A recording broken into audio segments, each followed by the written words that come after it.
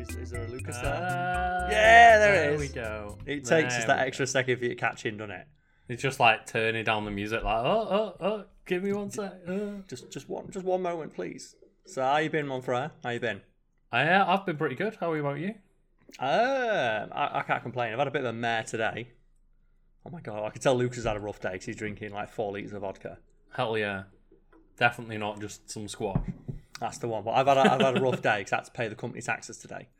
Right. We try to get a head up. We try to get a jump on next year, so I had to pay 10 grand in taxes. Oh fucking hell. Yeah, it's really annoying though how quickly it goes out of your account. Do you know normally when you pay, you can do contactless and it goes boop and straight out. Because I've already paid my taxes before, I just pressed the button. He went, "Are you sure?" And I went, "Yes." Didn't even ask for any extra comments. Just all out straight away. The government just hoovering that money out. It's insane. But yeah, welcome to episode 89. 89, yeah. But we're not sure if it is because we've had like a couple of bonus episodes and then we missed an episode. So it might not even be 89. This might be episode 306. We don't know. Yeah, like, that's the thing. We could be working on episode 900. We don't know, Carl. We don't know, do we? We could be in like 2034 in like the ashy remnants of society. And at some point, we'll just get to like episode 131 and go, episodes don't matter anymore. Yeah, there's no numbers. They don't exist. Well, that's what happens, isn't it, when it comes to podcasts, like any content really, where if it goes on long enough, eventually you just stop having numbers. Just look at movies. Yeah. Look at the Saw movies, like Saw, the final chapter. Yeah. You might as well just say Saw, we're embarrassed we made this many. Saw, the final chapter, followed by Spiral. It's like, hang on, wait, no. I think final chapter was also followed by another Saw movie, I can't remember. Or it might be followed by like a comic book or something like that. But yeah, welcome to episode 89 of the podcast, I think. As always, I'm joined by Lucas. Say hello, Lucas. Hi.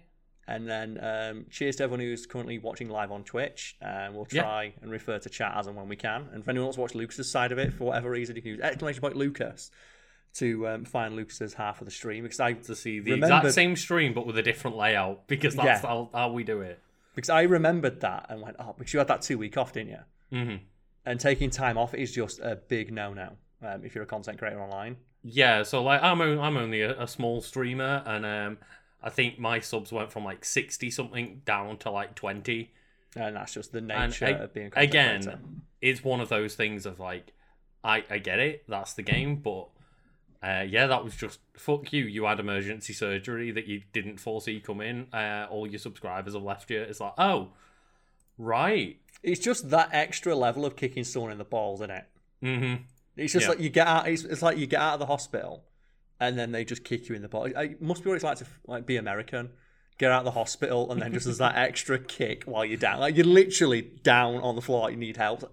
Stick that boot in. Well, that's the thing, isn't it? Of like, at least I'm just getting an email from Twitch saying all your analytics are fucked up, not a medical bill sent to me that's going to bankrupt me and make me lose all my possessions. So yeah, it reminds me of potentially the greatest like just one-liner in a TV show in Blackadder, and it's just he's having the worst day of his life. It's like, are you okay, Blackadder? He goes, no, I'm not all right. I feel like I've just been shot by an arrow with a gas bill at the end of it. It's just that extra step of fuck you. Oh, but yeah, like other than that, you're recuperating well, you're doing well. Is that snake bite? Is it worn off? Yeah, they keep checking, the wound to make sure that the poison's coming out, and it seems to be healing up nicely. So, oh man, that reminds me a little bit of like just referencing old stuff that's not funny. As if we're talking about ourselves. For some reason, I just remembered that joke in The Expendables where they put Chuck Norris in it. Do you remember that one? Do you know the one where Chuck Norris is in The Expendables and they make a Chuck Norris joke? Do they? Like, I didn't watch The Expendables. I watched The Expendables 1 on like a streaming service, Netflix, whatever like that. Mm-hmm. Got about half an hour in when this is just shocking. They are terrible because Expendables 1, they made it quite violent because a lot of people in it, were in violent 80s action movies. Mm-hmm. The second and third one they made in 12A and then started adding like new Expendables in it. Yes. Like ostensibly to continue on the brand and say, like, these are the new heroes. These are the new action stars. Starting with Jason Statham, who's 40 years old. Yeah, so, yeah, and they have it was just a bunch of middle-aged to old men all still being made out to be like the most impressive action stars of all time, and it's like, and then when they try and bring in the younger generation, they're all either MMA stars or just complete voids of charisma. Or in the case of Ronda Rousey, both. Where she's in that movie and her line reads are terrible. They have a Chuck Norris joke in that where every time they need help, Chuck Norris comes in, and they have like this like John Wayne-esque musical sting. Mm-hmm. Do you like the wow wow wow? Have like that in the background, and then they say, "I heard you got bitten by a rattlesnake," and Chuck Norris just says, "Yeah, but after 3 agonizing days, the snake finally died." And it's obviously a Chuck Norris joke, but his delivery is so bad that he ruins the joke. Oh, it's God. like, you can tell why he's not in movies anymore. Mm-hmm. This is why he's not in movies anymore, because his delivery is fucking awful. And this just, I've got to ask, do you know where the musical Sting for like the classic Western, like the I would have guessed Good, Bad and the Ugly. I would have guessed Good, Bad and the Ugly. That's what I'm assuming in my head, but I didn't know if like that's actually where it is originating from, and that was an original like little stinger, or whether it might be, or it could be one of those things. It's like the Wilhelm scream, where it is like an old sound effect that keeps getting reused. Mm-hmm. If people don't know, the Wilhelm scream is the one that you always hear in Star Wars. And everything. And the reason I love the Wilhelm scream is because it's from a stock archive that's like over 100 years old now, and the original noise file is called "Man Being Eaten by a Crocodile." Oh, okay. Yeah. So my chat is confirming it's the Good, the Bad, and the Ugly. Like it's the theme to that. So you just double check. It could have been something like an earlier date, but Good, Bad, and the Ugly popularised it. But yeah, exactly. I hate the Wilhelm scream. I don't know about you. Like, every time I hear it, I roll my eyes. I liked it in Star Wars. Because it's a running gag in Star Wars. Because it's a running gag in Star Wars, and I don't mind the one series having like the in jokes, and so like there are some in jokes in Star Wars that I'm getting really tired of, like everybody being like, "Oh, I have a bad feeling about this one," and it's I have a bad feeling about this. All right, like it's endearing when C-3PO says it, just leave it alone. But yeah, the Wilhelm scream I don't mind in Star Wars, but when you hear it, just everything is like, come on. It's because they want to be in on the joke too, and nobody wants to be the last movie. That's the thing. I reckon every movie wants to be the last movie that uses it, so that they can be on the Wikipedia page. The last movie. Stop making Star Wars. Exactly. It's like the record for most car crashes in a movie. It was held for many years by the Blues Brothers. Have you seen the Blues Brothers? Like yes. But I haven't sat down and properly watched it. I've watched it with on in the background in like while we've had people around and stuff. Yeah, I was just like checking. So you've seen like the final chase scene where they just have a scene where it's like, oh, here's an intersection, and we just keep crashing cop cars into it for 10 minutes. Yeah, like it's so absurd that they do that, and for many years that held the record, and it pisses me off that the current record holder is now G.I. Joe: Rise of Cobra.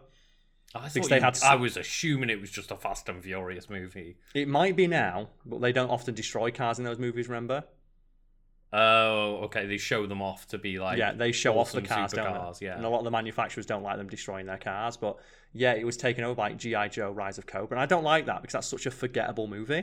Whereas Blues Brothers, it's cool that Blues Brothers has that record, in addition to being just a really good movie with a fantastic soundtrack and cast. And it's really weird to me that like you can make something as stupid as a G.I. Joe movie forgettable. Yeah.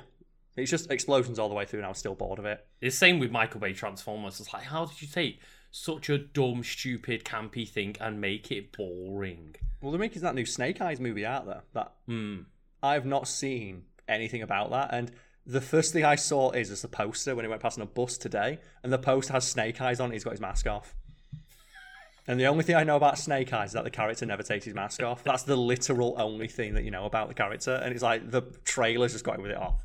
The second most anticipated movie of 2021 behind Mobius. That Mobius movie, that's never coming out. But that's the thing, like, Blues Brothers is one of those movies where whenever like, you're at an event, or not an event, like you've got people around, it's like, should we put a movie on? I always say Blues Brothers. People don't remember how good that movie is. And I watched it with my girlfriend a couple of months ago. And she's like, I've never seen Blues Brothers. What's it about? I went, well, it's about some brothers who play blues. And she's like, okay. And we're watching it. And it's like, that's Dan Aykroyd, yeah. John Belushi. And then the cast list starts coming up on screen. And it has like Cab Calloway. And she's like, Cab Calloway's in this? Like, yeah. Stevie Wonder's in this movie. It's like, oh yeah, Stevie Wonder's like, Aretha Franklin's in this movie. It's like, yeah, she's just in the movie. It's fucking great. And she's just like, wait, where are they in the movie? Why are they in this movie? It's a blues movie. It's about blues. God. I'm pretty sure it was Blues Brothers that I performed when I was about like 13. I think every kid in school who was in like drama did either Blues Brothers, Grease, or Oliver. I think I've been in all three of those. You've been in all three? I think so. What's the one? What's your favourite musical then? Because that's what Blues Brothers is, a musical where they have car crashes in it, making it like by default one of the best like musicals.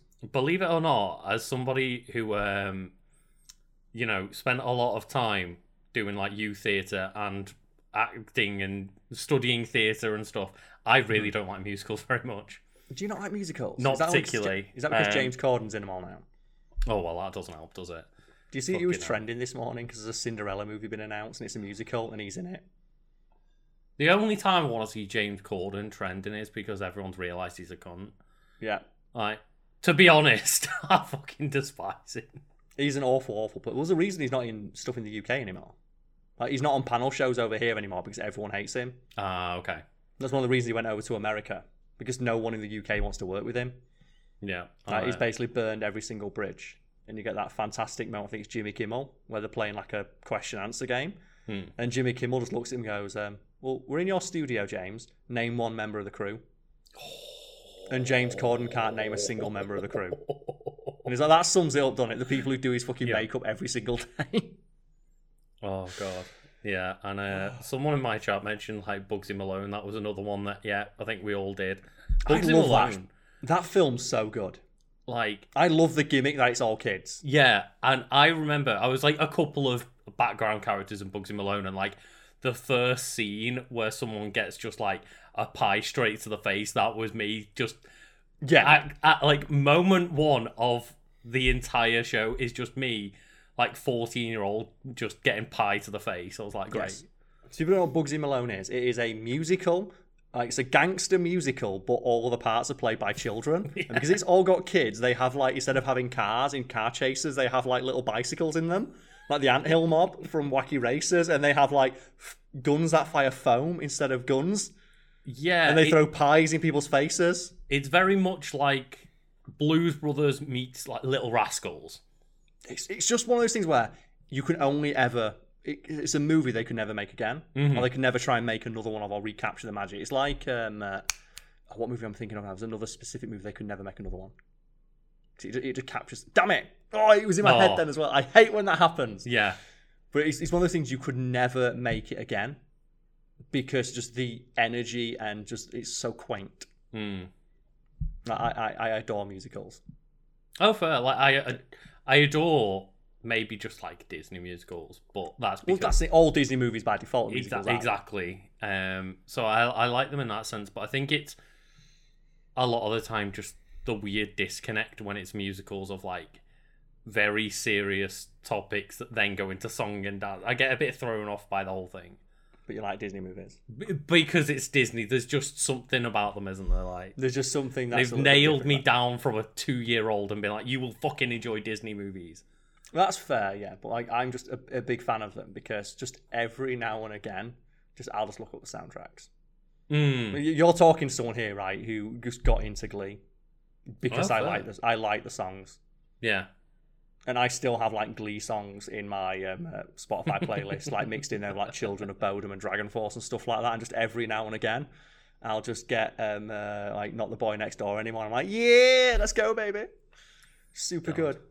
I still remember just not enjoying Glee and then having to do Don't Stop Believing, but I had to learn like the Glee version of it because it was a bit easier.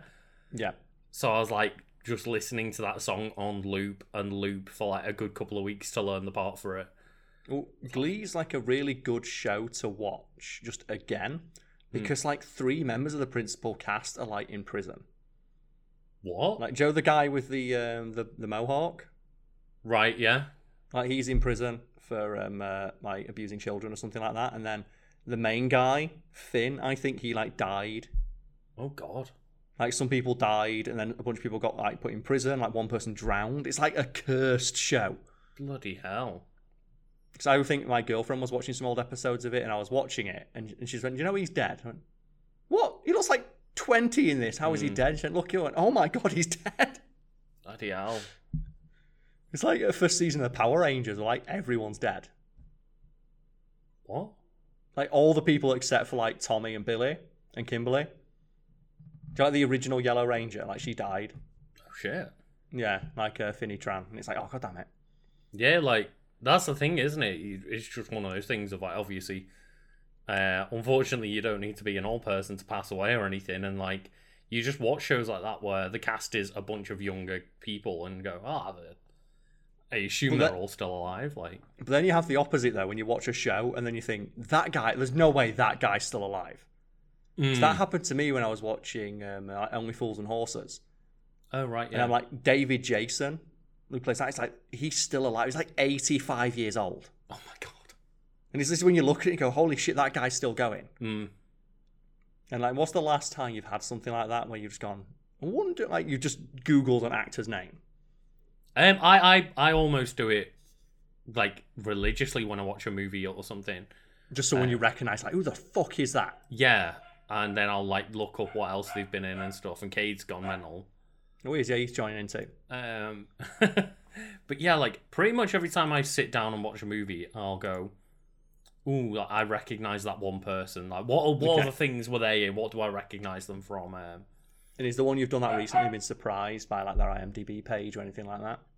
Have you gone on like the IMDb page like deep dive to see like what have they been in? There's been what else quite a have they lot done? lately that I've been surprised they haven't been in more. Like we were watching, I mentioned that we were watching Glow, Okay. and I was really surprised that like most of those actresses, I've not seen them in anything else. Like I know the actress that played Knives Chow from Scott Pilgrim, like she's in it. She's one of the wrestlers in it, yeah. But for the like Alison Brie as well, I recognised her from like Community. But for the most part, yeah, a lot of them, I was like, oh, these seem like they'd be in other things, and they just weren't really.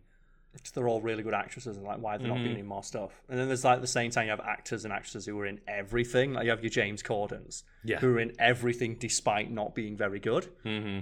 And then you just every time I watch that just black hole of a void of personality in something, I'm like, how is this person popular?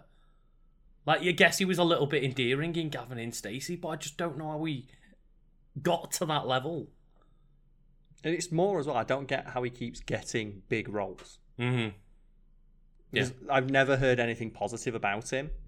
And then every like time he's even in for something, example with Cats, where he's sitting there shitting on it and the cast, and it's like, how are you getting these roles still? Like you'd think just in Hollywood, just shitting on a Hollywood movie would get you like blackballed in some way. Yeah. But that whole statement is it remains true. Then, doesn't it? Like, have the confidence of a mediocre white guy, and you will get very, very far in any industry if you do that. And someone says, "I'm guessing Cal's in High School Musical." I never watched that. They have Disney. See, I got the songs into my head because the songs were quite catchy and all right, and my sister watched it on loop all the time. Did you ever watch Victorious though? No. That show is like low-key fucking incredible. That's the show my girlfriend liked. When I mentioned that I like shows like Glee, she said, have you ever seen Victorious? I can't say I have. And that's the show that Ariana Grande was in.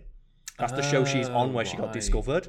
And they have a song called Take a Hint. And that is like low-key one of the best girl power anthems I have ever heard. And I recommend anyone out there who wants to listen to a good girl power anthem, go listen to Take a Hint. Like by the Victorious soundtracks. It's fucking awesome. Well, and it has like some amazing lines in it, like you asked me what my sign was, and I told you it was stop. And it's like that is such a good line. And it's like if I had a nickel for every name that you just dropped, you'd still be here, and I'd be on a yacht. That is, you got to admit, that's a fucking good line, isn't it? That is. That's up there with I forget who it is. I think it's 3030, where it's if your boyfriend's got a beef, tell him I'm a fucking vegetarian. I'm a vegetarian. I'm not fucking scared of him. Like, that is a top tier fucking lyric, innit?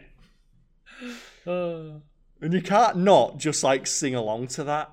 It's like when you listen to Panic at the Disco, when you listen to oh god, what's it? I Write Sins Not Tragedy. Oh god, yeah. You've got to sing alongside. It's such a bop. But no, like I mentioned on the podcast a while ago, we went to like that Disney brunch, didn't we? Oh, that's you need to get me in one of those. Next time you hear about one of those, I will travel through with the missus and we can go to that. 'Cause that sounds incredible. It was really fun, and I just remember them putting High School Musical songs in, and it was that experience of like the first time we were like, oh yeah, High School Musical. I guess that is Disney songs. Yeah, sure. And then by the end of the day, we were like sitting there a couple of hours in, singing along to every single one, like fucking High School Musical songs. I forgot how good they were.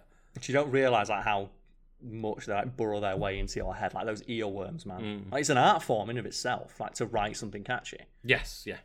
It's like modern art, isn't it? Whenever you see modern art, and you always get some dickhead say, "Well, I could do that," but you didn't. Or you get like people criticising pop music, saying, "Oh, it's just 4 chords and they're not very good at singing." It's like, but there is a skill in writing music that people like. It may not necessarily be the most complex thing. It might not be a great example of the genre, but it's catchy. And you will certainly be like humming that song in your head the next day. Like, there is a skill to do that. Yeah, it's almost like 2 separate skills between like writing a technically good song and writing a catchy song. Yeah, which is generally why lots of modern pop songs have multiple writers. And why you have people who've written, like, you have those people behind the scenes who've written like every big hit. It's like Pharrell, isn't it?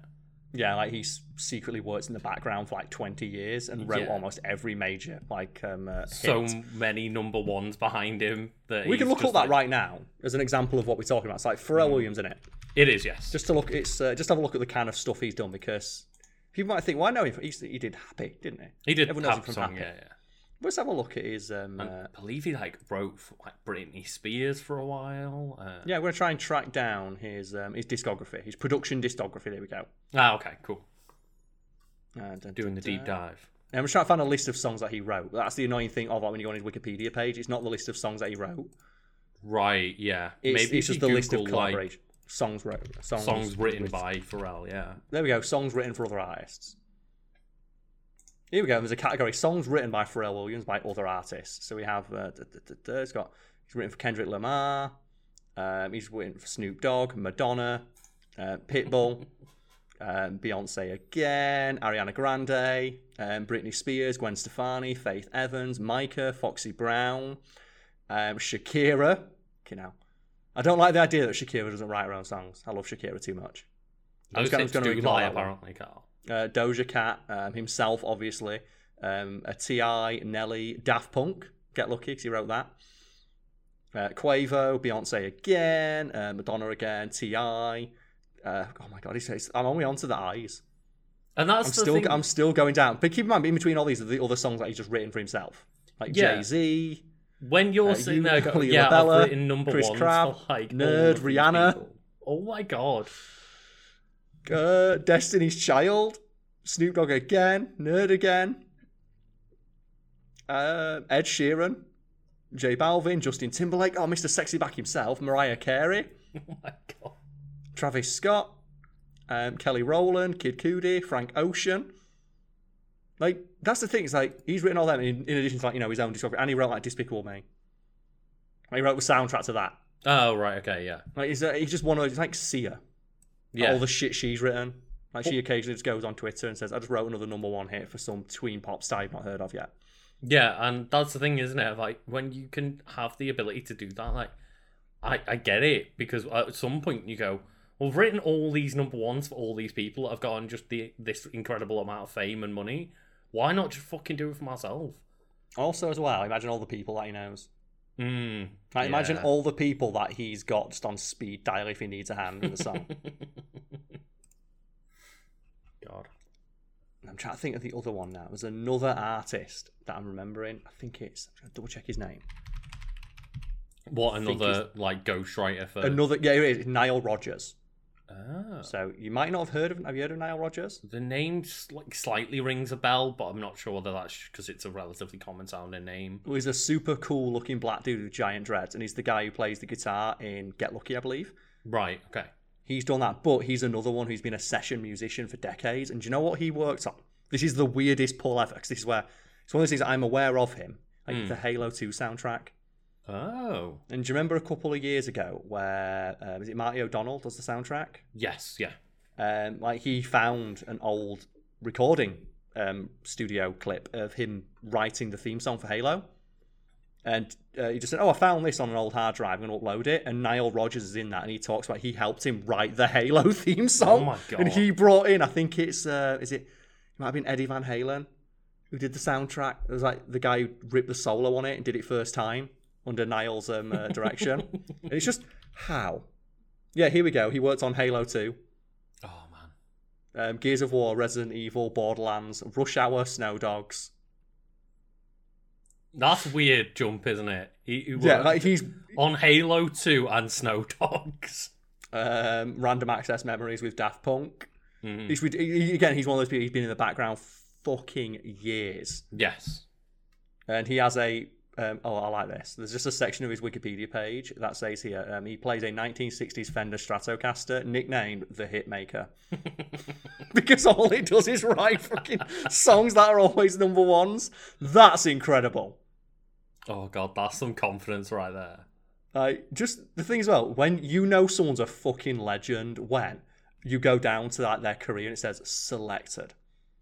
Not even their entire work discography or body of work. No, selected. Okay. It is the good shit. Mm-hmm. Like Beverly Hills Cop.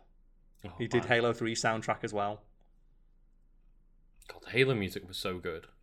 It was incredible. And his collaborations, he wrote he worked on Like a Virgin, Mick Jagger, Cyndi Lauper, Peter Gabriel, Grace Jones, Philip Bailey, Diana Ross, Mariah Carey, Paul Young, Cyndi Lauper again, David Bowie, Brian Ferry, Michael Jackson. Ooh. He's the dude who worked on History. Avicii. It's what? And then he's there. Almost no one's ever heard of him. Yeah. That's the thing. I might have heard of him slightly before, but forgotten who he was.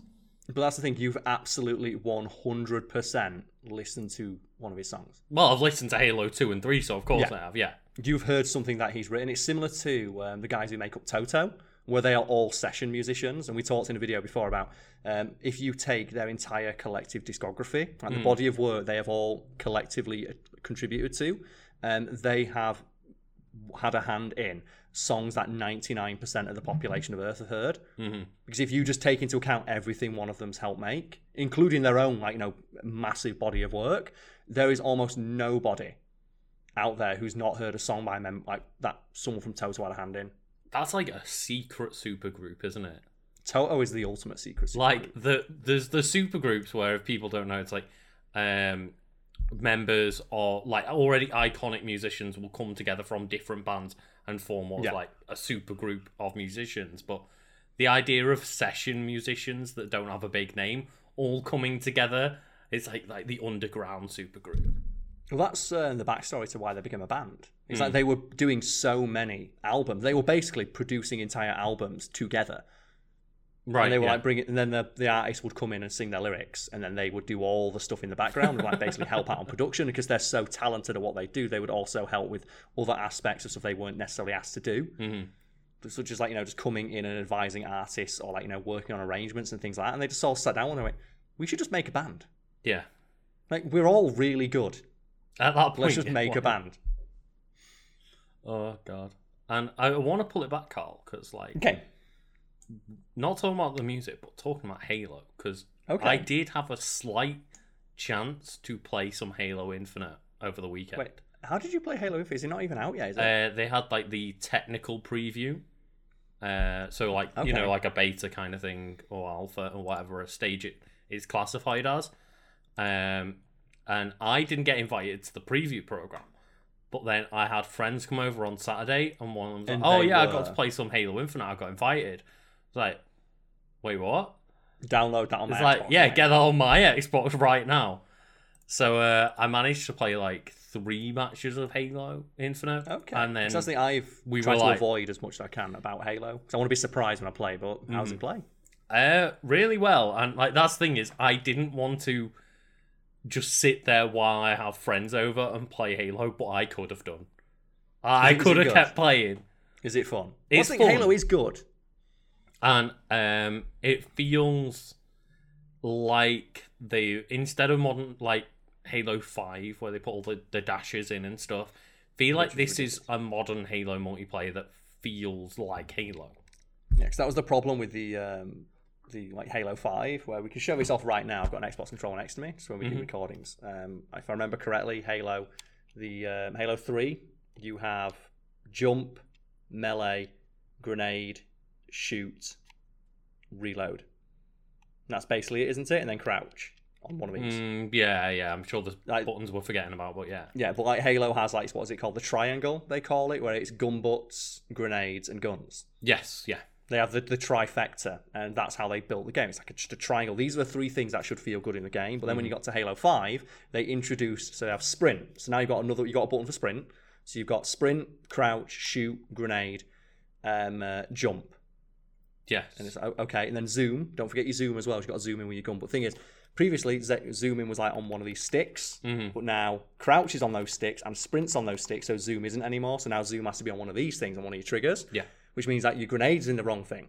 Okay, so now, but then in addition to that, they also added abilities. And those abilities also require another button on your controller. In addition to that, you've also got equipment. So you've got equipment, grenades, abilities, sprint, jump, aim. And I literally and dashes. could not... And dashes. You had a dash as well as an ability on top of that. And your dash in addition to your sprint. So you had upwards of 3 different movement options at any one given time. Actually, no, 4, because you had jump as well. Yeah. And then crouch is another one, so that's 5. And I'm not sure about you, but I literally could not find a button layout on an Xbox controller which has 1, 2, 3, 4, 5, 6, 7, 8, 9, 10. 10 different buttons that you can press while playing. I could not find a comfortable setup with these buttons that allowed me to do everything.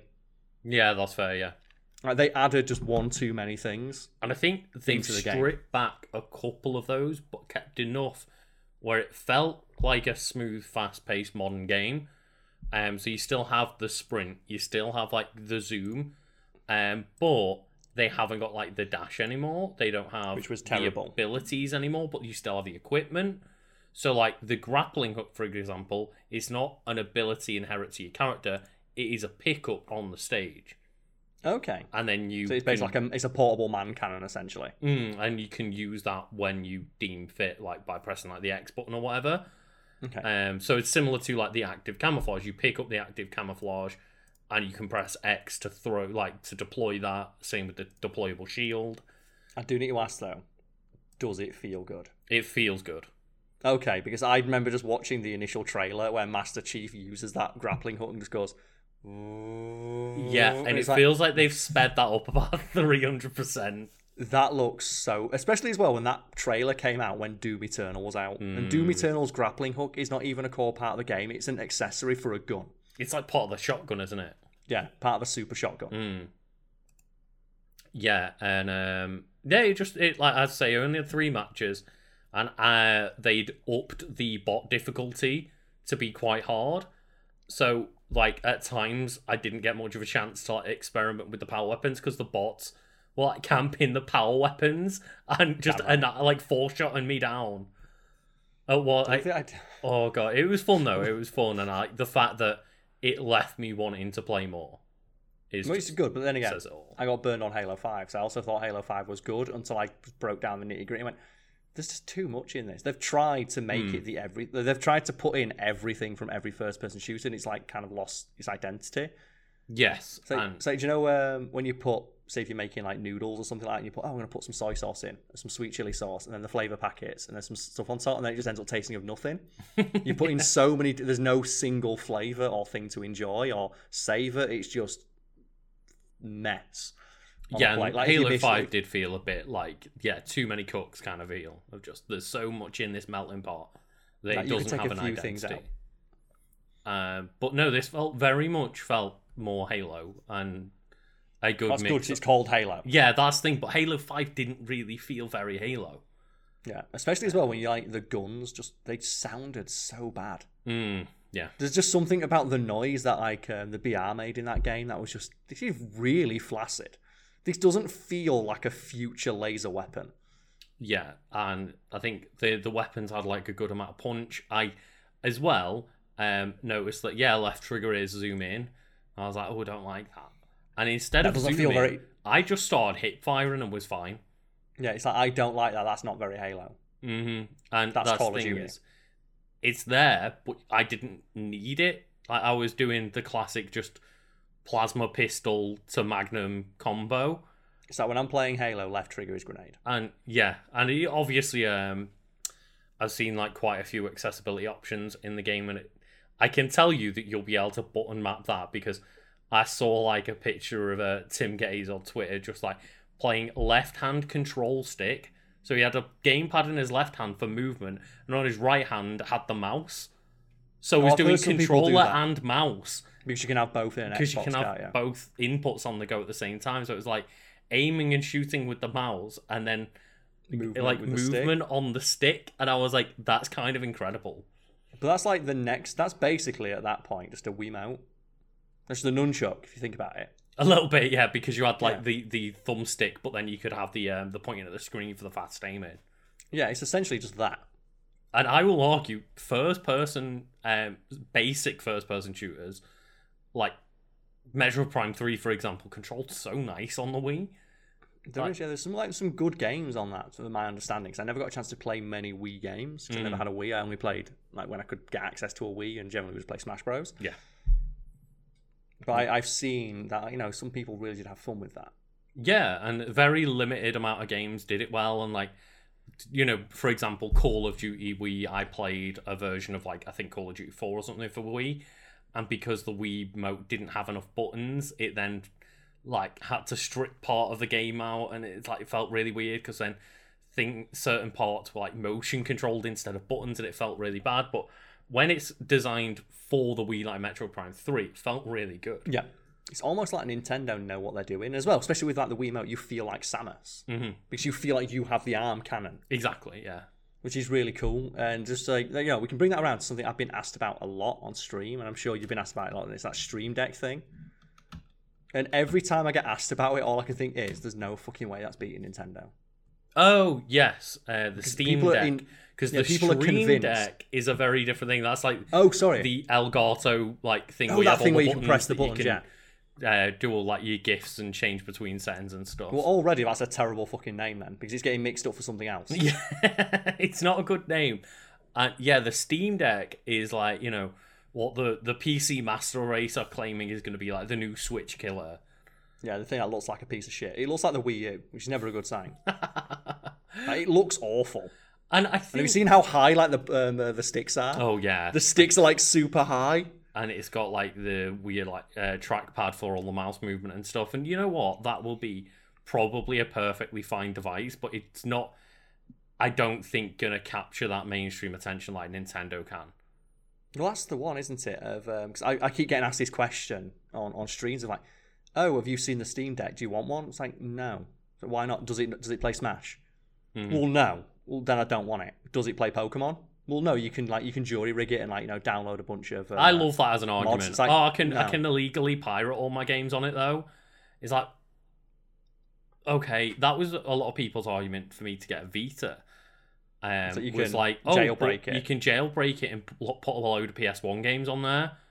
It's like, oh, so A, piracy, great, and B, like, your argument for this console being great is that you can play old games that I've already played. It's like, what new stuff does it have on it? And obviously, like, you can make the argument of how many Wii U games have been ported to Switch, but that's more because nobody owned a fucking Wii U. Yeah, but you have that thing of how many times has someone tried to, hoover those crumbs off Nintendo's plate? You had, the Game Gear, way, way back in the day. The Game Gear, which was more powerful. Yep. Advertisers being more powerful, fucking died. The PSP, more powerful, did okay, but then it fucking died. Yeah, to be fair, the PSP and the Game Boy Advance both sold about the same, but then the DS came around and was like... just absolutely annihilated it. I just punched Vita my life came out. Vita fucking died, and then there's the Steam Deck. And something I found really funny is when I was mentioning this, I said, well, the reason Nintendo's gonna win, and they probably don't give a shit, is they've got Smash Bros and Pokemon. Mm-hmm. 'Cause all that's gonna happen is a kid or just someone our age who's nostalgic for that sort of thing, if they're thinking about buying one in a shop, it's like, does it play Pokemon? Yeah. No. Okay, I'll get a Switch then. And I want to play Pokemon. And there's that combined with the fact that people are arguing, yeah, but it's the same price. It's like, the new OLED Switch, so you can have like high fidelity, quote unquote, PC gaming on the go. And it's like it'll play like, you know, they've said it'll play Jedi Fallen Order at high settings. So I'm not talking like brand new games at Ultra or anything, which, you know, that's way more powerful than Switch, admittedly. But the idea, the average consumer doesn't give a fuck. Yeah, like, are you gonna turn around to like the 90 million people that have a Switch or whatever it is at this point and go, oh, but do you want this? It plays your PC games, and it's like, well, can I play all my Nintendo stuff? It's like, well, no. And oh, okay, well, that's the basic version. You probably want to get the one that costs like $600 so that you don't have to worry about like the SSD speeds and the memory and all that. And it's like, right, okay, so now this didn't become an actual comparison. It became pay double the price and you'll get something that's much better than a Switch. It's like, yeah. And one of the things that I wanted to mention that really cracked me up is when I was saying, like, well, Pokemon and like Animal Crossing, Smash Bros, like Mario Party, Mario Kart, which is like, you know, just an absolute sells gangbusters every time they release a new one. Those things are just like earth-shattering in their importance and the impact they have on like gaming as a whole when they get released.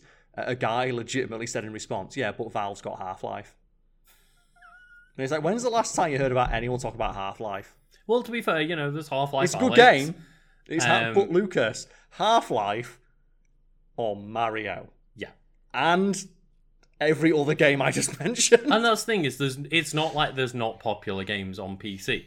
We're not, of course, we're not saying every that, game on PC. Nintendo have that mainstream click with consumers. Like, my family will buy a Switch for Animal Crossing and Mario Kart. Like, my your sisters mum knows what Nintendo have bought Nintendo handhelds, but my sisters will not then go and buy like a PC to game on, or because they're not interested. You know, they don't want to put that extra effort. I'm not saying that like that wasn't aimed specifically at females. Like, you know, my girlfriend plays console game. They're just two people I think of that are quite casual gamers that pick up nothing but Nintendo handhelds. Yeah, and the Switch. It's like it's like my brother only plays like a couple of games. Like, he'd probably pick one up to play something like that, and he's like expressed interest in getting one when he sees me on my Switch when I go home. Yeah, on the rare occasion that I can do that. But it's just one of those things where it is people are unable to see something from another person's point of view. Like, all those weird PC master race people, they cannot fathom why people would not give a huge shit about like frame rate and stuff like that.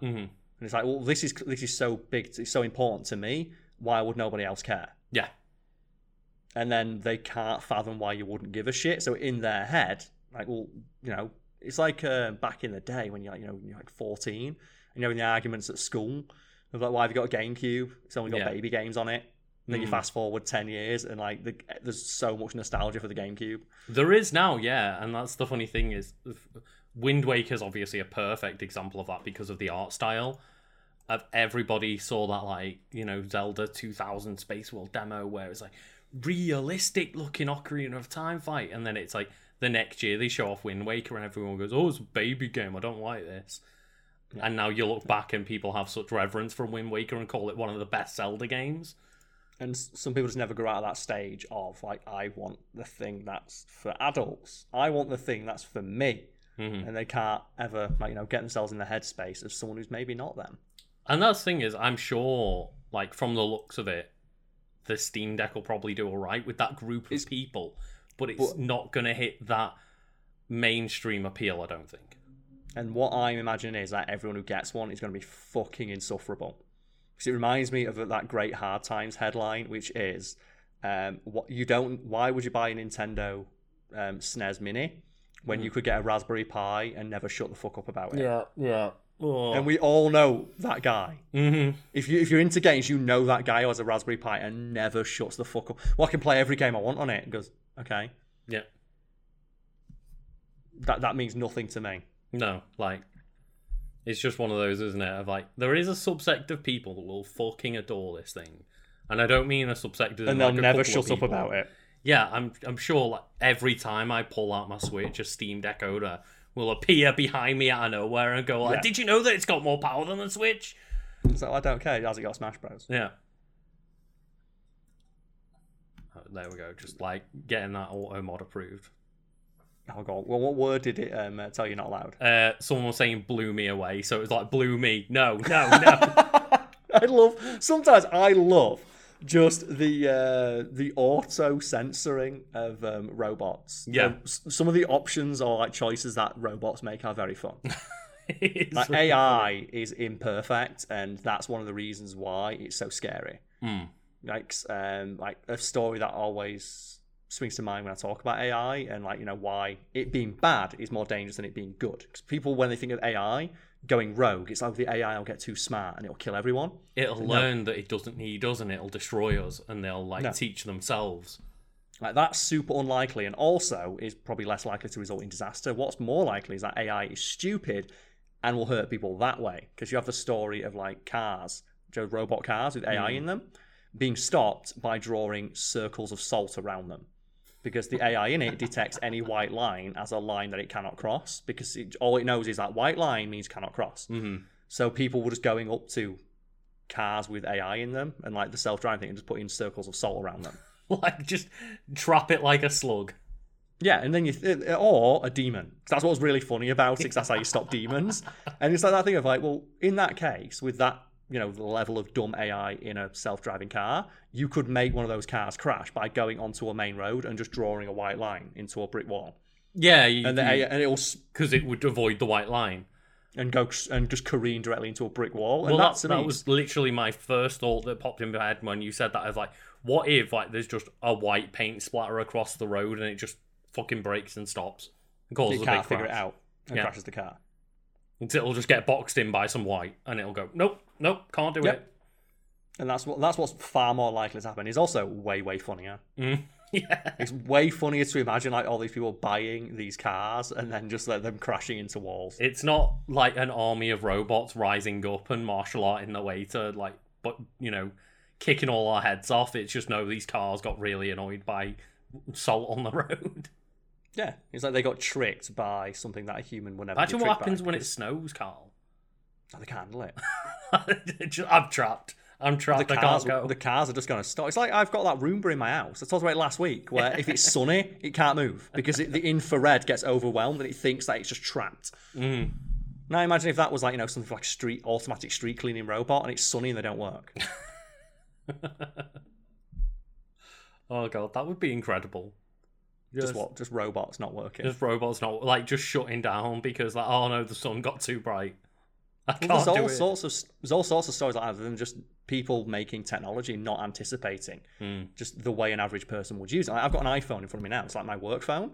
Like, never forget that Apple. If a couple of years ago they had iPhones where if you held them like a phone and talked like this, people listening on this can't hear me. But I'm like holding my phone to my ear like a phone. Like normal people hold their phones. Yeah. So if a right-handed person held the iPhone 4, I believe it was, in their hand like that, the heel of their palm would cover up the receiver for the phone, and it would stop, not the receiver, the antenna, because it was built into the base of the handset, and it would mean that your calls would cut out, and also it's where the microphone was, so it cut your microphone out, so you couldn't make calls on it.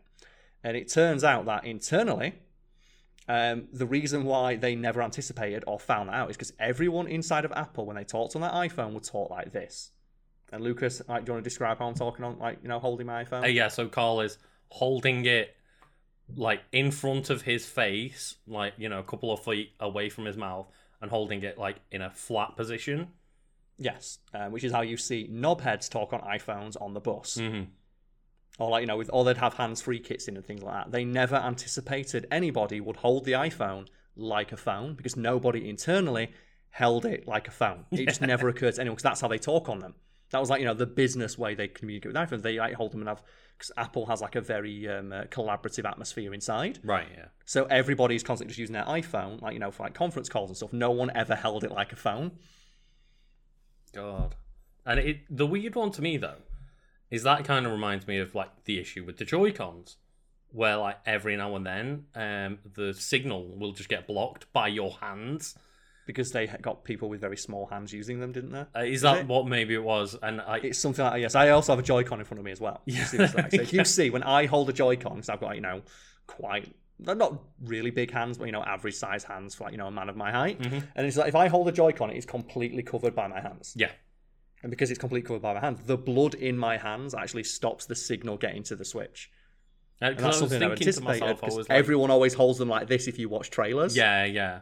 Because they never anticipate people holding them for long lengths of time. And then you coddle it a little bit, especially if you're using a single Joy-Con, which you do as like, just the flex when you're playing Smash Bros. With us, or when you're like playing multiplayer games. The entire design of the Switch is like pull off 2 Joy-Cons, one each, play Mario Kart or whatever.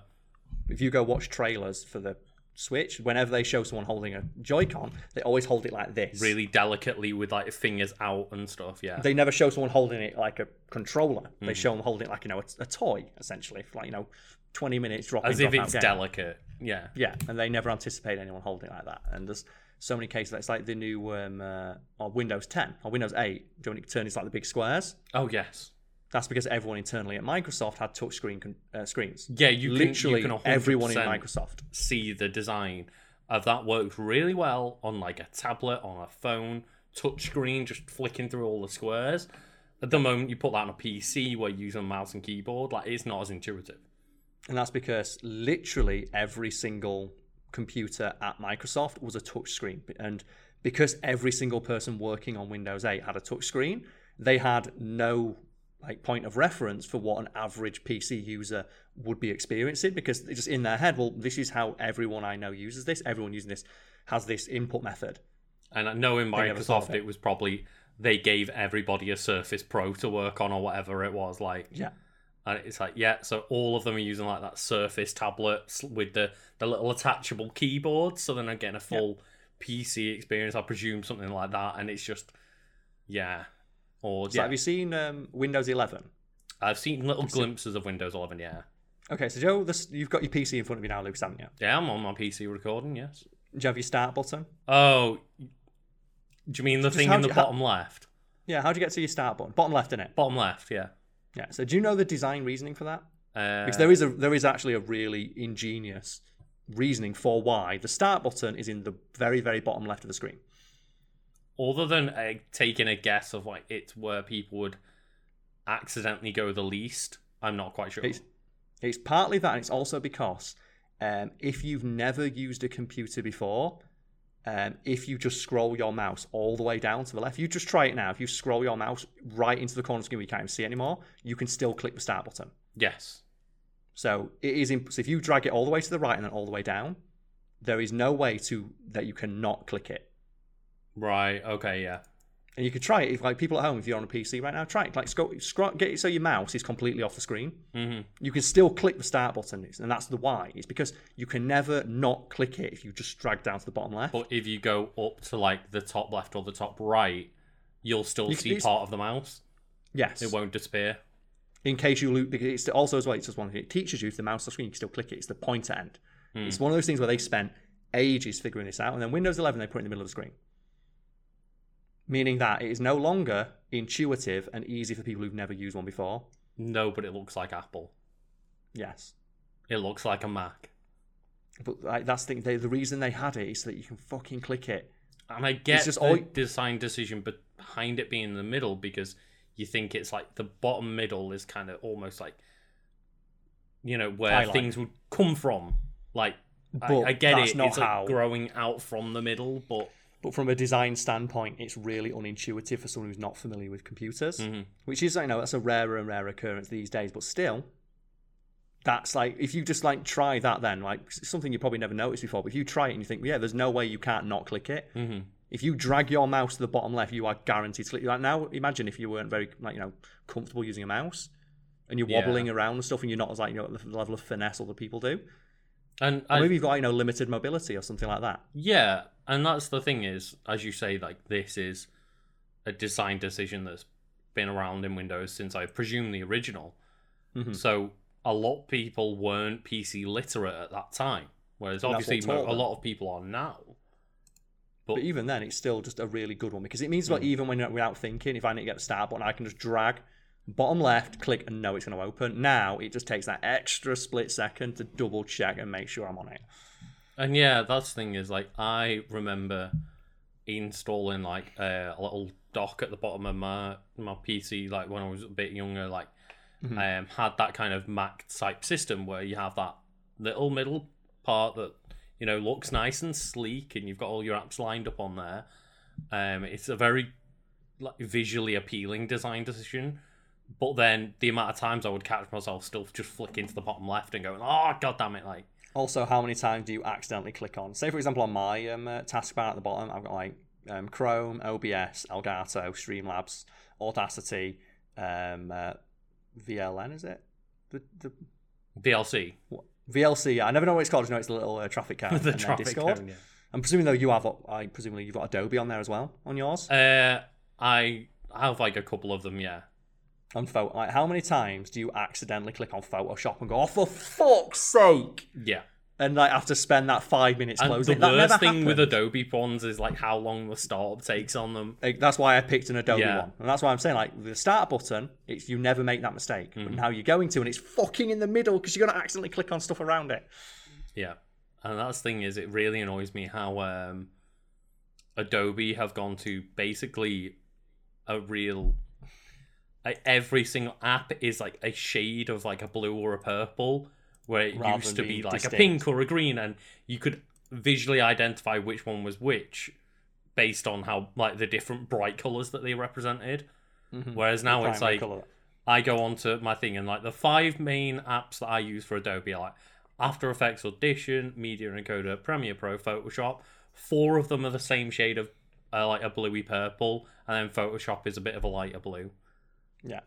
So it's like, oh goddamn, and like After Effects and Audition like AE, AU, and just when I'm glancing and quickly moving my mouse, I just click on one, and like sometimes it's just the wrong one. I'm like, oh god open it damn the it. wrong. And it's just that thing like 5 minutes now to shut it. And it's one of those things that, yeah, that's my bad, that's user error, but you should make things as mindless as possible. Like, Yeah, I should you be want able to know visually immediately which one is which and click on the right one without even thinking about it.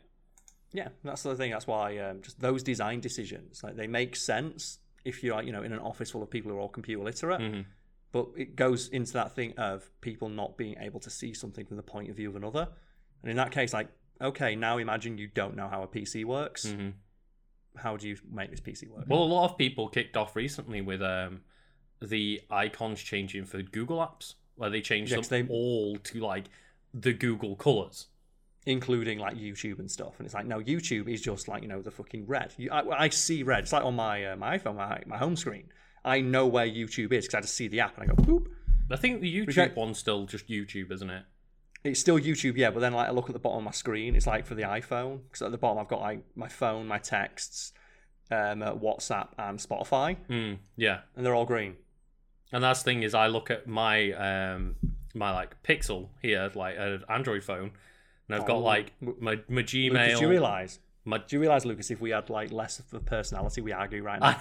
Right. There are people out there that have an argument over that, over which phone we're using. It's so annoying that I look at this and I go like, oh yeah, my Gmail, my Drive, my Google, my Fit, my Home, my Maps, they're all the exact same colour set and like very similar iconography.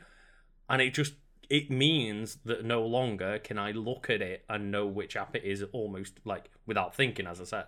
Which is like, you'd think would be one of the first things you'd work on if you were designing the logo for your app. And they had that and removed it to make them all look more similar because they want a like cohesive theme. That's I was going to say I just lost my word in them, but yeah, they want more cohesion across the design, but then that loses the impact of each individual icon. Yeah, and it makes it less distinct on its own. So it's like you're sacrificing cohesion for like brand memorability. And there's a couple of like great stories about like just branding from history. I think it's Orville Redenbacher. I think that's the name of it. The popcorn brand. It's a thing in America, but it's not over here. I'm just going to double check the actual specific name of it now. Someone in chat's probably going to correct me before I can search for it. There we go. Probably. I'm trying. While you look that up, I always like to mention though, like. There it is. Orville Redenbacher. Oh, okay. Or maybe Bocker. We'll never know. I'll tell you, but we'll never know. But I'll never know the correct pronunciation. But that is named after a guy called, oddly enough, Orville Redenbacher. And he paid a marketing company, like, I think about £10,000, £20,000. Said, look, I need you to figure out what I should call my popcorn. And they came back and went, call it Orville Redenbacher. Because they did a bunch of research and found out that his name was so distinct that it's just, memorable. Yeah, once you hear it once, you hear it and go, that sticks in your mind. Mm-hmm. And their reasoning was, once your name sticks in someone's mind, it will then become synonymous with popcorn. Right. So people will start thinking popcorn, they'll think your name. Mm-hmm. And he paid someone to tell him that. And that's fair enough, but that's why they get paid the big bucks. Though. It is, because, like, you know, I remember it, and we don't even have that popcorn over in our country. We don't have that brand over here, and I still know what it is because I've heard it once, and it sticks in my brain. Yeah. And again, that's the thing of like, it sounds very obvious, but it's only obvious when it's pointed out to you, and that's why these people have jobs. Yeah, that's like, you know, how marketing, like, you know, gurus do it. That's why they get paid the big fucking bucks. But yeah, like, to just circle back to what I was going to say while you're looking that up, Yes. I do find it funny when people point out like old iconic like logos and stuff to use. Like, for example, the save button on your PC and many apps and stuff is a floppy disk. But a lot of people using that button will have absolutely no idea what a floppy disk is at this point. As much as that makes me feel old saying it, a lot of younger people will be like, I don't know what this is, it's just the save button. I don't know why it looks like that, it's just what it looks like. And it's the actual true meaning is now so divorced from its origins that it's fine. Mm-hmm. And I can't imagine them ever changing it from the floppy disk because, you know, it's now so synonymous with the art of saving. Yeah, and that's the thing is, you don't need it. to understand that it's a floppy disk to know that it's the save button. Yeah. It just is the icon for the save button. It's what save buttons look like. It's like the play button as well. It's an arrow that goes forward. Right, yeah. To continue. How many people, like, you know, and it used to be on like VHS players and stuff like that, but now like just triangle means play, means go. Yeah, and same with like colours and stuff, isn't it? Like people just see green means go. Yeah. You have those just subconscious different thoughts about every single colour, don't you? Like red is danger intrinsically.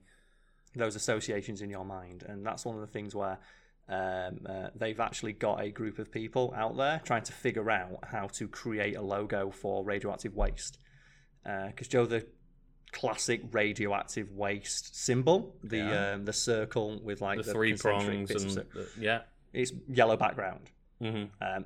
Like, you know, that means radioactive waste, right? Yeah. You know it means radiation. Mm-hmm. They've actually done research on it by asking people in countries where they don't know what radioactive waste is, like Joe, like not uncontacted transport, you know, people in like deep rural areas of countries where like they may be like illiterate and uneducated, asking them what it means. Yeah. And they think it means flowers. Oh. Stuff like that. And the worry is that if we ever succumb to nuclear annihilation, would future generations know what that symbol means? Right, because it doesn't exactly suggest danger, nuclear waste or anything like that. Yeah, and it doesn't exactly convey danger, especially not the level of danger that you get from interacting with something radioactive. Yeah, that's very true. It just kind of looks like a circle with some lines in it. That could be harmless. That could be dangerous. That could be anything. Yeah, like one of the things that people think it means flowers, like field of flowers or something like that, because it looks like a flower. God, yeah. And you never think about that, because obviously you know it's radioactive waste. I've grown up watching The Simpsons knowing what radioactive waste symbol looks like. But then put yourself into the shoes of someone who has no idea what radiation is. Would you know that sign means danger? Yeah. Yeah, that's really weird. Yeah. And I love shit like that. Yeah, like, I obviously, like, as you say, I just grew up knowing what that was. Probably, I joke, but probably because of The Simpsons. Because Homer Simpson works in a nuclear waste factory, like in a nuclear factory, and deals with that waste. And but there's nothing that screams radioactive waste about the logo itself. There's nothing that screams danger. Specifically, it's danger is what you want to convey. Yeah, and it's difficult to, like, you know, convey danger in just, like, you know, a very simple image that is, like, you know, identifiable across all cultures and socioeconomic boundaries. Just draw like someone putting a foot in a puddle and a skeleton appears. Like, I don't know. It was like the danger of death one that you see on electricity. A lightning bolt shocking someone who's, like, you know, in a state of danger. That it's really difficult to, like, misinterpret what something like that means. Yeah, but then you get the classic British one The opening the umbrella. The man digging. Yeah. The person digging. And isn't it like the lady who invented that is really pissed off because she thinks it looks like an umbrella? Well, that's what people get it confused for, yeah. And they think it means rain. I remember like they did like a segment on it on a Top Gear episode where it's like, oh yeah, we were talking to this woman and she's like, I get really annoyed that fuck that one up, because that's the only one that we did where people confuse it for something else. They nailed like every other like traffic signal warning sign and all this. And okay, that must be what it is. I must have thought. You've told me that story before, and I thought you meant the woman who invented it. No, yeah, they were talking to the woman who invented it. Oh, okay, yeah, perfect. So yeah. I'm remembering it half right. And they were talking to her and had her on the episode, and she like jokingly went up to the sign. And they were like, "How would you change this sign?" And she just drew like a little shovel head at the top of the stick. That's all you need. All you need, like just a tiny little extra block on top to associate that as a shovel and not looking like an umbrella. Yeah, well, in that vein, we have someone in chat now. So the radioactive danger zone was a particle with stuff coming off of it, signaling radiation. How is an illiterate person supposed to know what a particle is? Mm-hmm. That's something you have to be taught and learn in school. The idea is it should be immediately obvious to someone who has no idea what any of that stuff is. They should just know. Because the idea is it not for it to convey radiation, to convey danger. Right, yeah. To people who don't know what radiation is. For anyone that isn't from like the UK, I'm just gonna. You're gonna post a picture of like the digger. It does look like an umbrella. Yeah. What the traffic sign? Like, what was it? What's it for? It's for men at work. Men at work. Yeah, like roadworks and stuff like that. Oh right, okay, yeah. So there's a couple as well. It's like the one that always confused me is heavy plant crossing. Heavy plant crossing. Yeah, it means like heavy machinery. Like heavy machinery might be crossing this like a tractor or something like that, but just heavy plant crossing. So what the fuck does that mean? So like, yeah, I don't know if I can't remember like how to post things.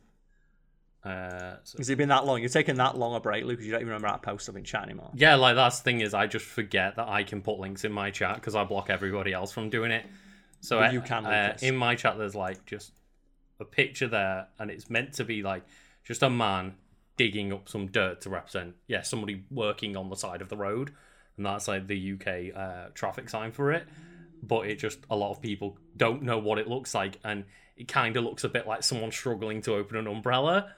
So it might be windy. It's like, there's an art to doing that because, it's really difficult to convey a complex message that someone needs to be able to see, realize and react to instantly. Yes. Because if you're driving in a car at 60 miles an hour, you have 3-4 seconds to see something as you're driving up to it and gone past. Mm-hmm. You need to know what that sign means straight away. There can be no room for interpretation there. Yeah, exactly. And that to me, it's like a fascinating idea. It's like people trying to figure out how to make bathroom door signs. With people becoming more accepting of trans people and non-binary people. It's like, okay, so how do we represent that on the door? And I like the one that just says, sit down, stand up. Do you want to sit down when you're on the toilet or do you want to stand up? Yeah. That's the one for me. That's the one I look at and go, that is the perfect one. And that's the thing though, because then becomes the issue of, you're not using iconography anymore, you're using text, which means that anyone that doesn't understand the language, like tourists and whatnot, then it becomes a struggle for them to read the sign. Which is why I think on the sign it has a little man sitting down, a little man standing up. Yeah. I know it's little man. I mean, stick figure, mm-hmm. And that's the one of that's the easiest way to do that. You solve that problem instantly. It's like, do you need to stand up or do you need to sit down? Yeah. This bathroom, one bathroom has urinals, one bathroom has toilets. Done. Yeah, that is quite a nice solution, and I see a lot of the time now it's just either the stick figure, if they want to do stick figure, it's like a half of the man figure and half of the woman figure just slapped together to be like one person. Which looks really ugly. And then I've seen others where it's just toilet. Yeah, that's toilet. Just shitter pisser. Yeah. I just like the one, I think I've seen it, it's on a bar in America somewhere, and just there's a paper sign on the door that says the shitter. That's all you need. That's the thing, you're going, no one's going in there for a conversation. You're going in there for one of two reasons. Oh, man. Maybe 3, maybe 4. So the question is, there's a couple of things you go into a bathroom for. I'm sure you have. But have you had the moment where somebody you don't know has tried to engage you in conversation through the stalls? Not through the stalls, but I've had someone try and strike up conversation while I'm taking a piss. And normally Stood it's at just a a drunk urinal. guy just asking, so what are you up to tonight? 'Cause I'm having a drink with some mates. Cool. I've never had anyone try and strike up a full conversation. It's normally just that politeness of them just, they feel awkward, so they just like say something out loud. No, How about yourself? Have You had one? I've had one before where just like I was sitting in the stall on the toilet and I just Doing your see business. like to the right of me like someone walk around, go into the next stall, see like some shoes and whatnot, and then they just like wiggled the little foot underneath my stall. And I was like, I don't like this. I'm going to sit perfectly still. Yep. I'm not going to react to this whatsoever. Ignore it. This is weird as fuck. Please stop. And then just a man's voice was like, "Oh, you're right, mate." I'm like, "Yeah." "Oh, how you doing tonight?" And I was like, "Fine." I just got out as quickly as I could, like fucking go. I don't need this in my life. The only time that's ever been good is like in the Austin Powers movie where it's Austin Powers getting attacked on the toilet. Yeah. And that is like a full 45-minute build up to this because you have Dr. Evil say that his number 2 is called number 2. And then they send an assassin after Austin Powers. So he's on the toilet strangling an assassin. So you can hear him struggling, just saying, who does number 2 work for? And the guy next to like, yeah, you show that turd who's boss. And just the idea of the supportive man, like being like, yeah, you show that turd who's boss. Yeah. We all need that hype man. We all need that poo hype man in our life. Because there's been those times in my life of like, I need a hype man. I need someone to like, walk me through this. I was recently just like doom scrolling on Reddit and saw one of those ones. Well, that's all Reddit is now, isn't it? It is, but like, I follow a few of the ones like where it's just like, oh, make me smile and stuff like that. Trying to avoid the negativity and just look at the positive ones, like the animal posts and stuff. Yeah. But I just saw one where it's like these, kids that look like them in like preschool, kindergarten kind of age, and they're going through like, how do you spell this word? And it's like the one kid's spelling it, and there's another kid just getting so hyped for him. Like, yes, you can do it, man. You can do it. That's great. And it's so cute. It's like I we love need that. stories like it's like those stories you hear every time they do spelling bees because there's no way you can improve at spelling. Like they have I think it's the Scripps spelling bee every year, and every year they get more and more winners because kids are now just so good at spelling that they run out of words for them to spell. And I think one year they had like 7 joint winners because there's just like, well, these kids they've spelled everything flawlessly. There's nothing they can't spell because once like with spelling, it's ironically a numbers game. And once you the rules for all the words, there's no word they can really introduce to catch you out. And they realise that. Ask them how to spell necessary. That one always fucks me up. Never eat cress, eat salad sandwiches, and remain young.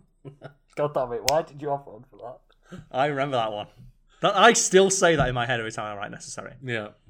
Same with because big elephants can't always use small exits. I've never. That was the word I always struggled. I always struggled with that. That was the one that held me up on my spelling test as a kid. But when they have those like Scripps spelling bees, you always have the kids getting really excited and they like shake each other's hand and cheer and split the prize money and the prize 7 ways. And then you always get like weird adults going, well, they're not really winning, are they? Because well, they did. It's just that 7 other people were exactly as good as they are. It's like if you're doing the 100-meter dash and everyone else on the finish line all finished at the exact same time. You're all winners because you're all equally as good as everybody else. That just happened in the Olympics, didn't it?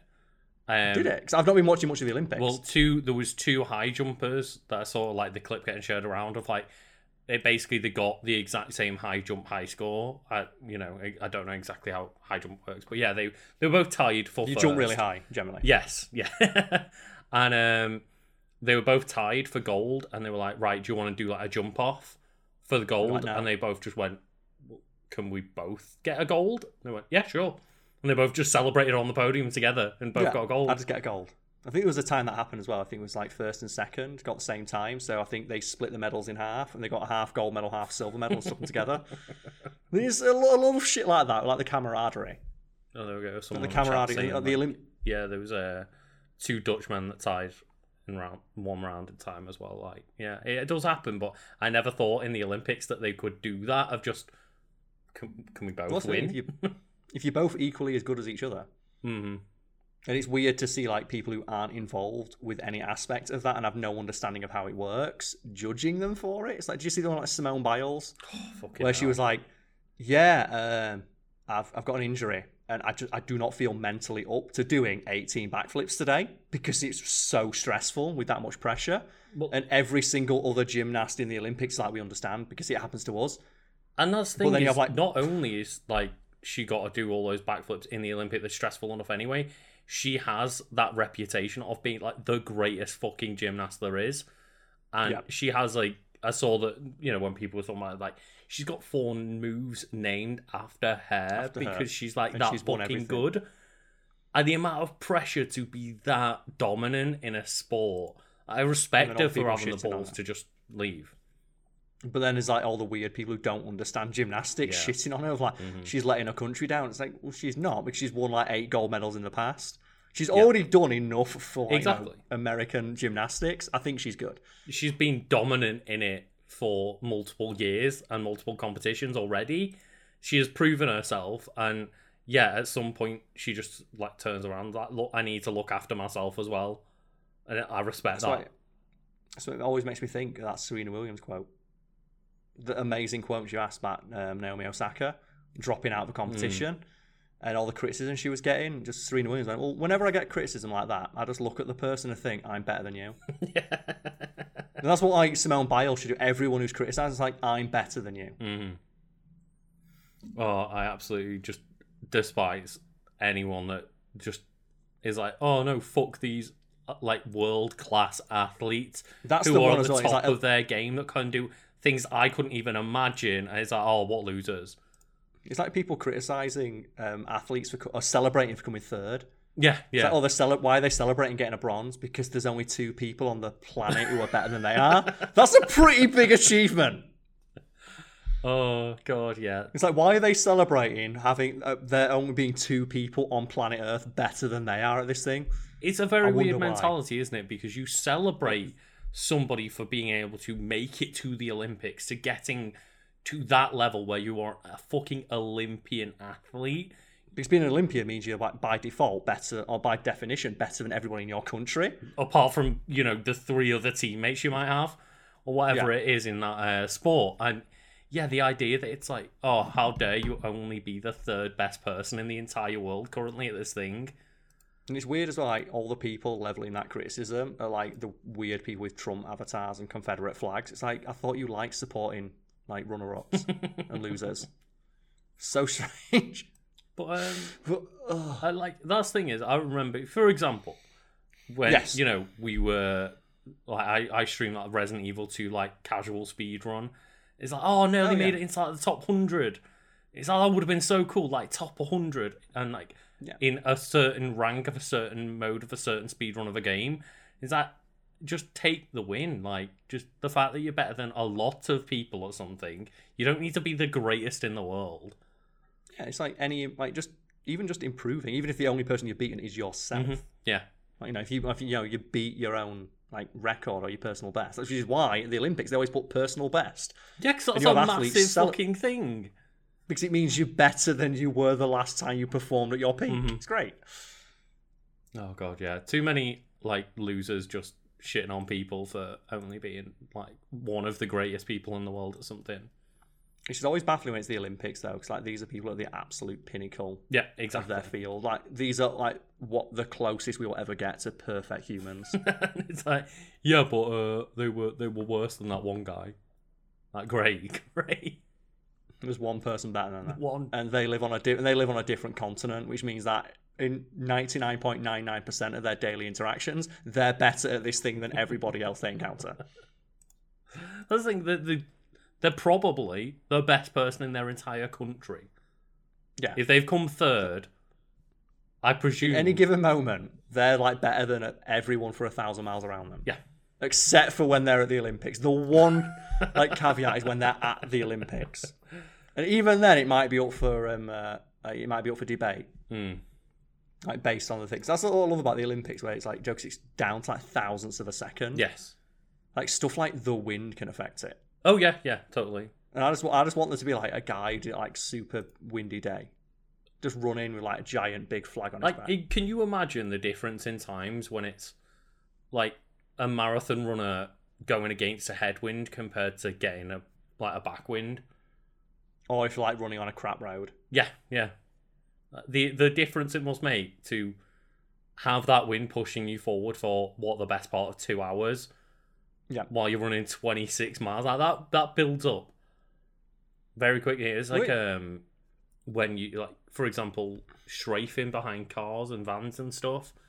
Yeah, it saves those few couple of like seconds here and there. Yeah, and gives you that little bit of like boost and stuff. Yeah, like and even helps with like fuel economy and shit, because your vehicle is having to make less effort to move forward, and it's tiny improvement, but when you make that tiny improvement for an hour, it builds up.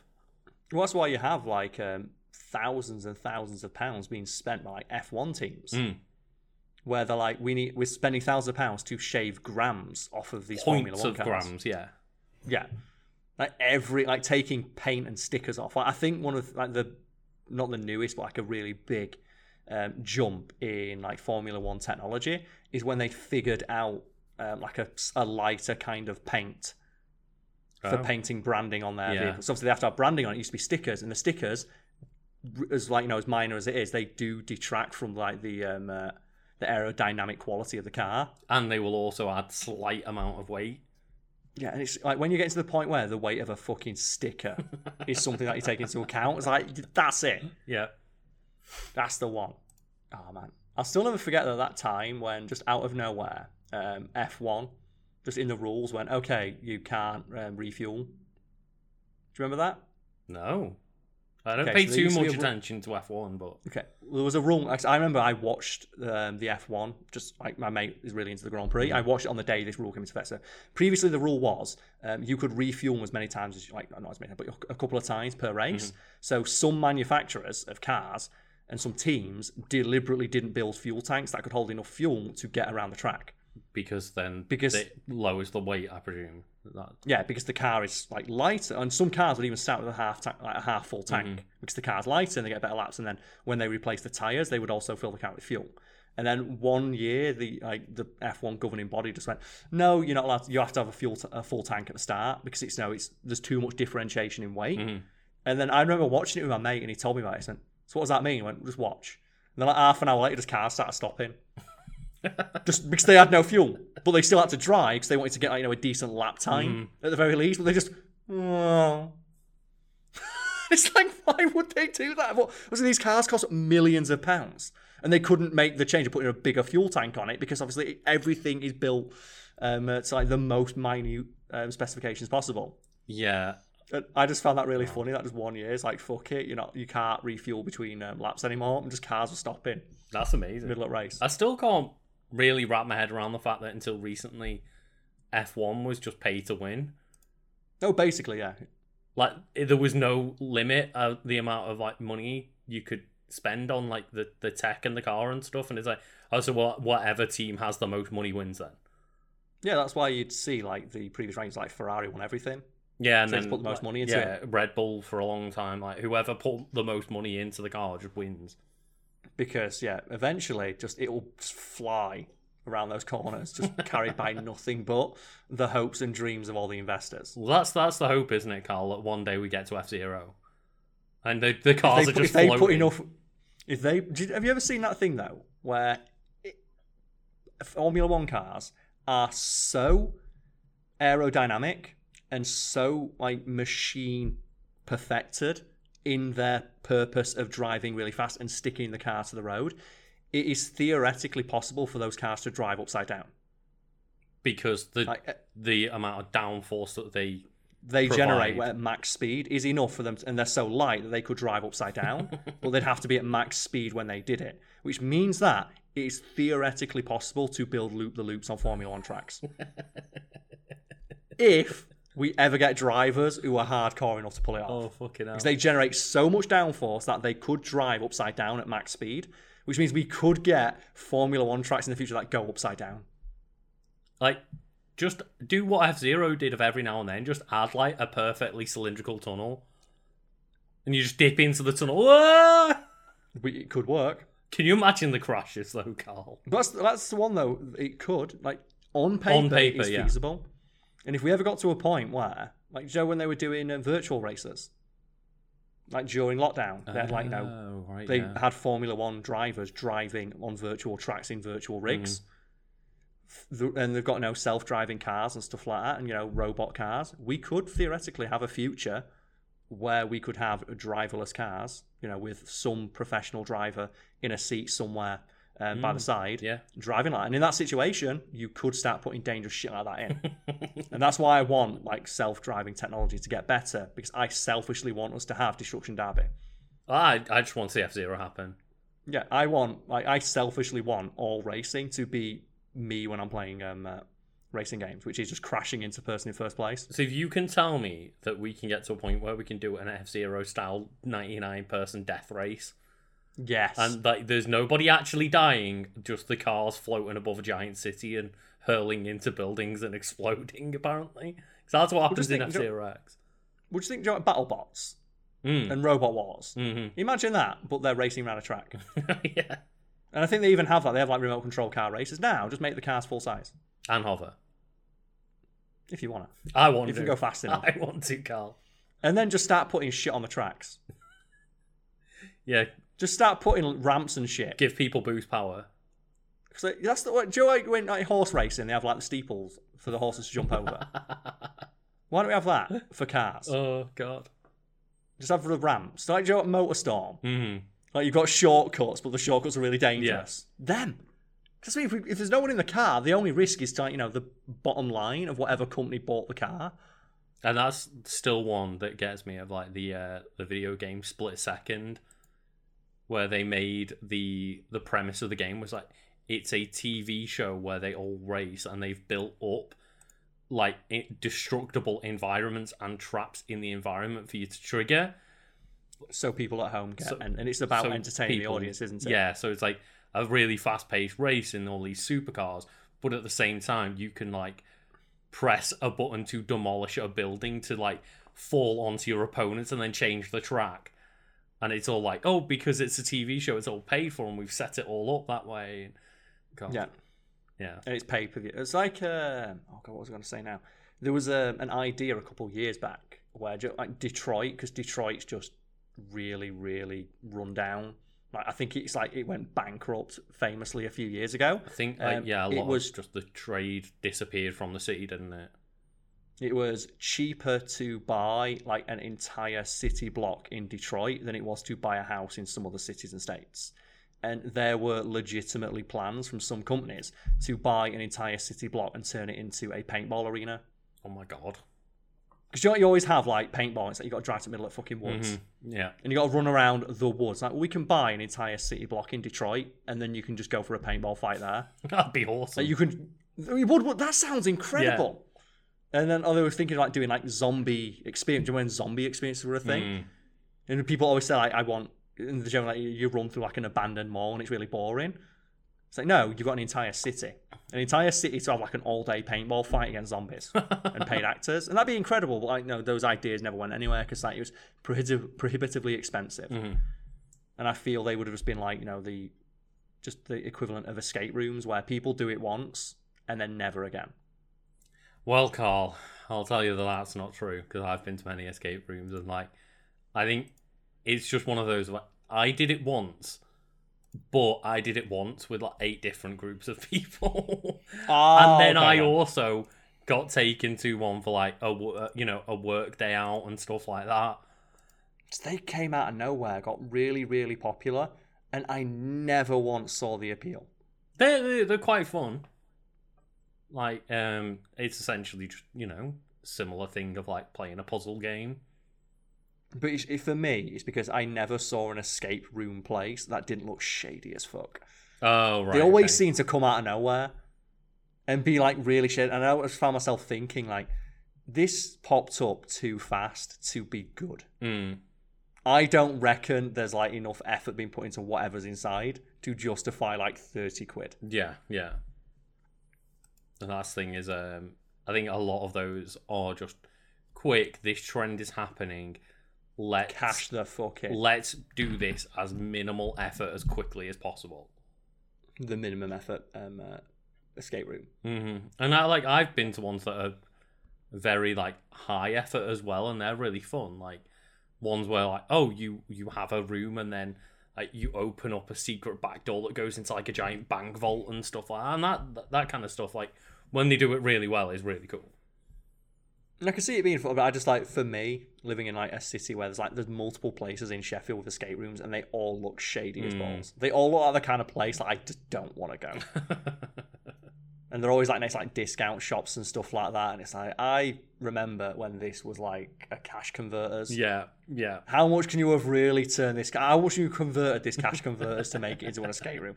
I don't think I'm gonna have a Harry Potter escape room experience in a like bombed out cash converter. Oh, God. That you've turned into an escape room over the course of like 3 weeks. At least they made it a place you want to escape from, Carl. That's the one. Like, all they need to do is just put you in an empty shop and lock the door. To be fair, though, like, the idea of being trapped in a shopping mall. Always one of my dreams. Yeah, I'd love that. Just, you have, like, you know, you get locked in, but you have unlimited access to all the shops. One of my dreams, I don't think I'll ever get to realise, but it's always in my head, is to ride a bike through a mall. Okay. There's just something about, like, Joe, just how big and open and clean everything is. I just like the idea of just riding a bicycle through a mall. Like an empty mall, I presume you mean. Just an empty mall, yeah. I was going to say, it's real easy to ride a bike through a mall, Carl. It is, but, you know, it's But dangerous. there's also going to be, like, fucking thousands of other people anyway. Yeah, I've just always wanted to do that. It's one of those life experiences that I've just wanted to do. And I don't know why. It's an idea that seems soothing and calming to me. It's like, would it be worth it if you had to fight off like 53,897 zombies or whatever is in Dead Rising? Well, that's where it comes from. It comes from the original Dawn of the Dead, where they just have like a montage of all the stuff they're doing. Mm-hmm. And one of them is just a guy riding around the mall on a bicycle. Yeah. And I've always just thought it looked really, really fun. And I've always wanted to do it. And it's one of those things that one day I will. One day I'm going to know the right person, or I'm going to say it in a video and someone's like, well, I'm a security guard at a mall. If you give me 100 quid, I'll let you in. So that's why I mention it every now and again. If you get the chance, Carl, like, don't forget to bring me along, please. Just in case there's someone out there who has access to that resource and wants me to join. So if anyone is in a position to do that, yeah, like, help us out, people. I will join in. I will do that. I will come. That'd be awesome. You have to. I also need someone to borrow me a bike because I don't have one. I need to remember how to learn to I need to remember how to ride a bike. Can you not ride a bike? I learned to ride a bike when I was younger, and I forgot how to ride a bike. Well, this is what we need to test because apparently you never. I forgot how to ride a bike. I can attest to that. So we need to film Lucas riding a bike. I remember when I was in high school and like the first time I went on a first date with a girl, she was like, oh, we can just go for a bike ride, like you can borrow my dad's bike or whatever. I was like, yeah, sure. Like, do you know how to ride a bike? I was like, well, they say you don't forget, so I'll be all right. Hopped on a bike, fell off, nearly broke my ankle, and was like, right, this is embarrassing then. That did happen to me with swimming though. Oh, you forgot how to swim.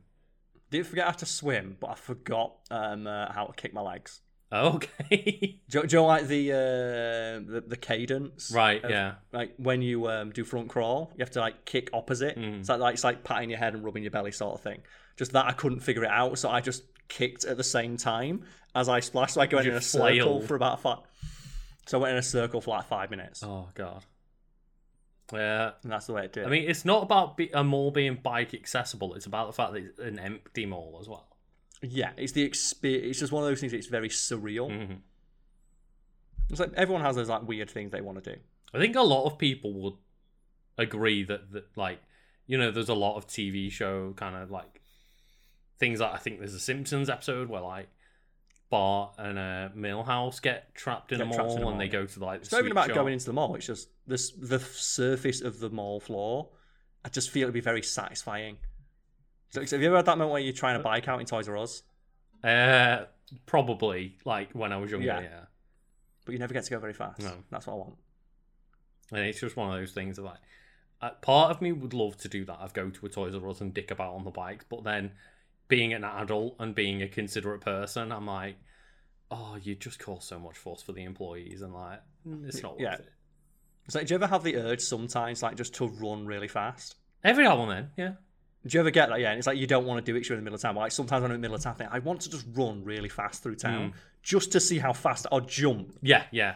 Like sometimes when I see a wall, I want to climb up that to see if I can, and I don't because I'm not generally dressed for doing it. And it's something that I'd probably like. And the amount of shame you'd feel like if you failed getting up the wall and there's just 10 people around you just looking at you. Watching me try and climb. But sometimes I just want to climb a tree. Like, run real fast. But we can't do that. But Lucas, speaking of, just being shamed into stopping. Okay. Let's stop the podcast now because I know you've got other stuff to do. I do, yes. So, Lucas, do you have anything you'd like to plug? Yeah, I'll, just, I guess, talk through the normal plug that I talk about. But yeah, so you can, don't forget, you can send questions to us for, like, the question podcast that we do every now and then, the extra bonus episodes that we do. Can send. When are we doing one of those next? I don't know, but we haven't had much of a wave of emails come in apart from when like the last episode went live and people remember, and we do forget to plug it sometimes. So yeah, like we did last week. Send questions to Carl's Corner QA@gmail.com. If you're like on the podcast version of this, then you can find it in the link, like in the description. So it's Carl's Karl Corner CORNER.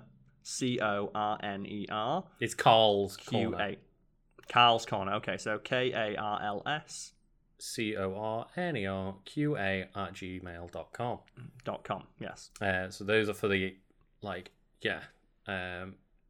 why I don't know the phonetic alphabet too well. The Q&A podcast at the moment, the 2 episodes that have gone live, will be on podcast services.